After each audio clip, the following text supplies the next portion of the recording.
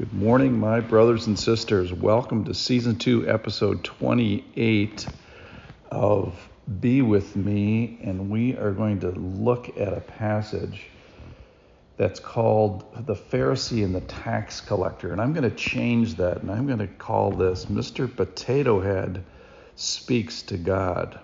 So you remember the movie Toy Story where Mr. Potato Head puts on his angry eyes. And today, as our characters go before God, they address God in a certain way. They physically dress, if you will, in a certain way, and they approach God in a different way. So we have like a compare and contrast story between the Pharisee and the tax collector. It tells us right away who the audience is, which are people that trust in themselves, which probably is you and me a little bit if we are honest. And people that think they're righteous, but their actions may not jive with that. The end point of the story is a treasure of Scripture. It is, I'll tell it now, for everyone who exalts himself will be humbled, but the one who humbles himself will be exalted. So I hope we see ourselves as one of the characters. So let's begin and think about Mr. Potato Head as what each of these person puts on as they go to speak to God. Here's the story. He also told this parable to some who trusted in themselves that they were righteous and treated others with contempt. Two men went up to the temple to pray, one a Pharisee and the other a tax collector. The Pharisee, standing by himself, prayed thus: God, I thank you that I am not like other men, extortioners, unjust, adulterers, or even like this tax collector. I fast twice a week. I give tithes of all that I get. But the tax collector, standing far off, would not even lift his eyes to heaven, but beat his breast, saying, God, be merciful to me, a sinner. I tell you, this man went down to his house justified rather than the other. For everyone who exalts himself will be humbled, but the one who humbles himself will be exalted. So let's make a little compare and contrast list. Both of these guys go to the temple.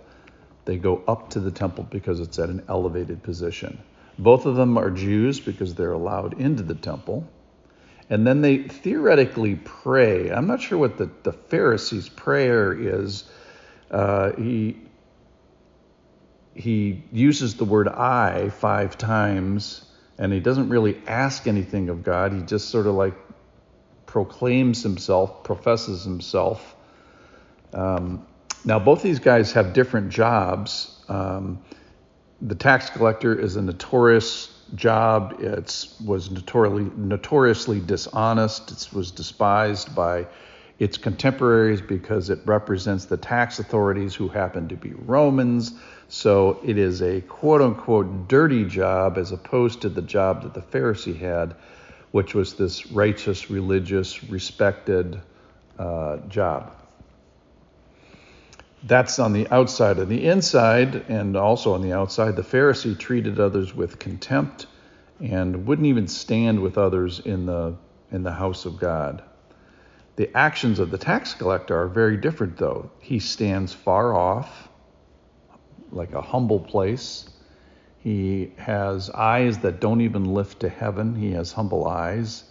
And then he does something humble with he puts on his humble hands and beats his breast. And then probably most importantly, when we get to the words, the Pharisee says, God, I thank you that I am not ... and that I fast and I give. And the tax collector's words are just so precious. He stands far off, wouldn't even lift up his eyes to heaven, but beat his breast, saying, God, be merciful to me. So he asks God for something, and what is it? It's mercy.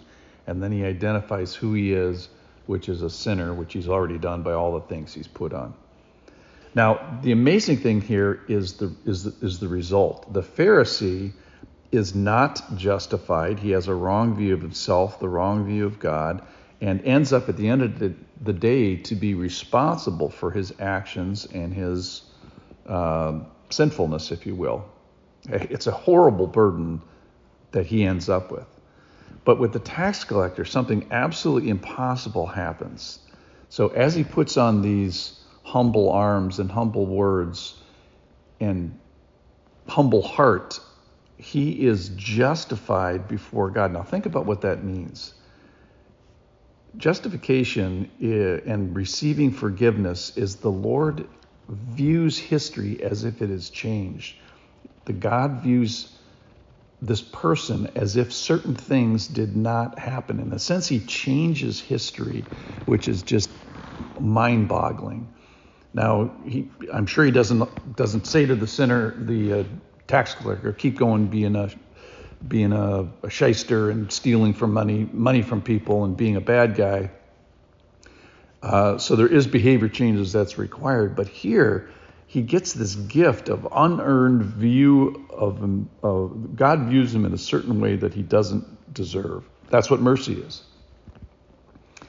All right, so maybe you're this guy today. Maybe you feel like you're the potato head guy who's going to the house of God and repenting like the tax collector. Well, I got news for you. This is the kingdom of God, the house of God is a great place for this. It's the I'm sorry place. Maybe you're the one that's putting his I'm sorry eyes on and I'm sorry breastfeeding on and I'm sorry words on. And if this is the day, fantastic, welcome. Its marks of a real prayer is a humility before God rather than this pride, and repentance, not proud words convincing yourself that you're okay, because what if you're not okay? What if you're not okay? I think that's most of us. We're not okay before God. But here's the good news. Let's talk about the character of God as we conclude. God is in the mercy business, whether you've been in the God business for a while or not. Let's see it accurately. Let's not be deceived. And what kind of clothes will I put on? So as we finish today, I want you to be Mr. Potato Head. And as I stop, I want you to have a chat with God. And the question for you is, what do I say? What clothes do I put on? What mouth do I put on? What arms do I put on? So Lord, so fill in the blanks here at the end of this. Lord, I am Mr. Potato Head, and as we close, I put on these words, I put on these clothes, and I will see you tomorrow, Mr. Potato Head.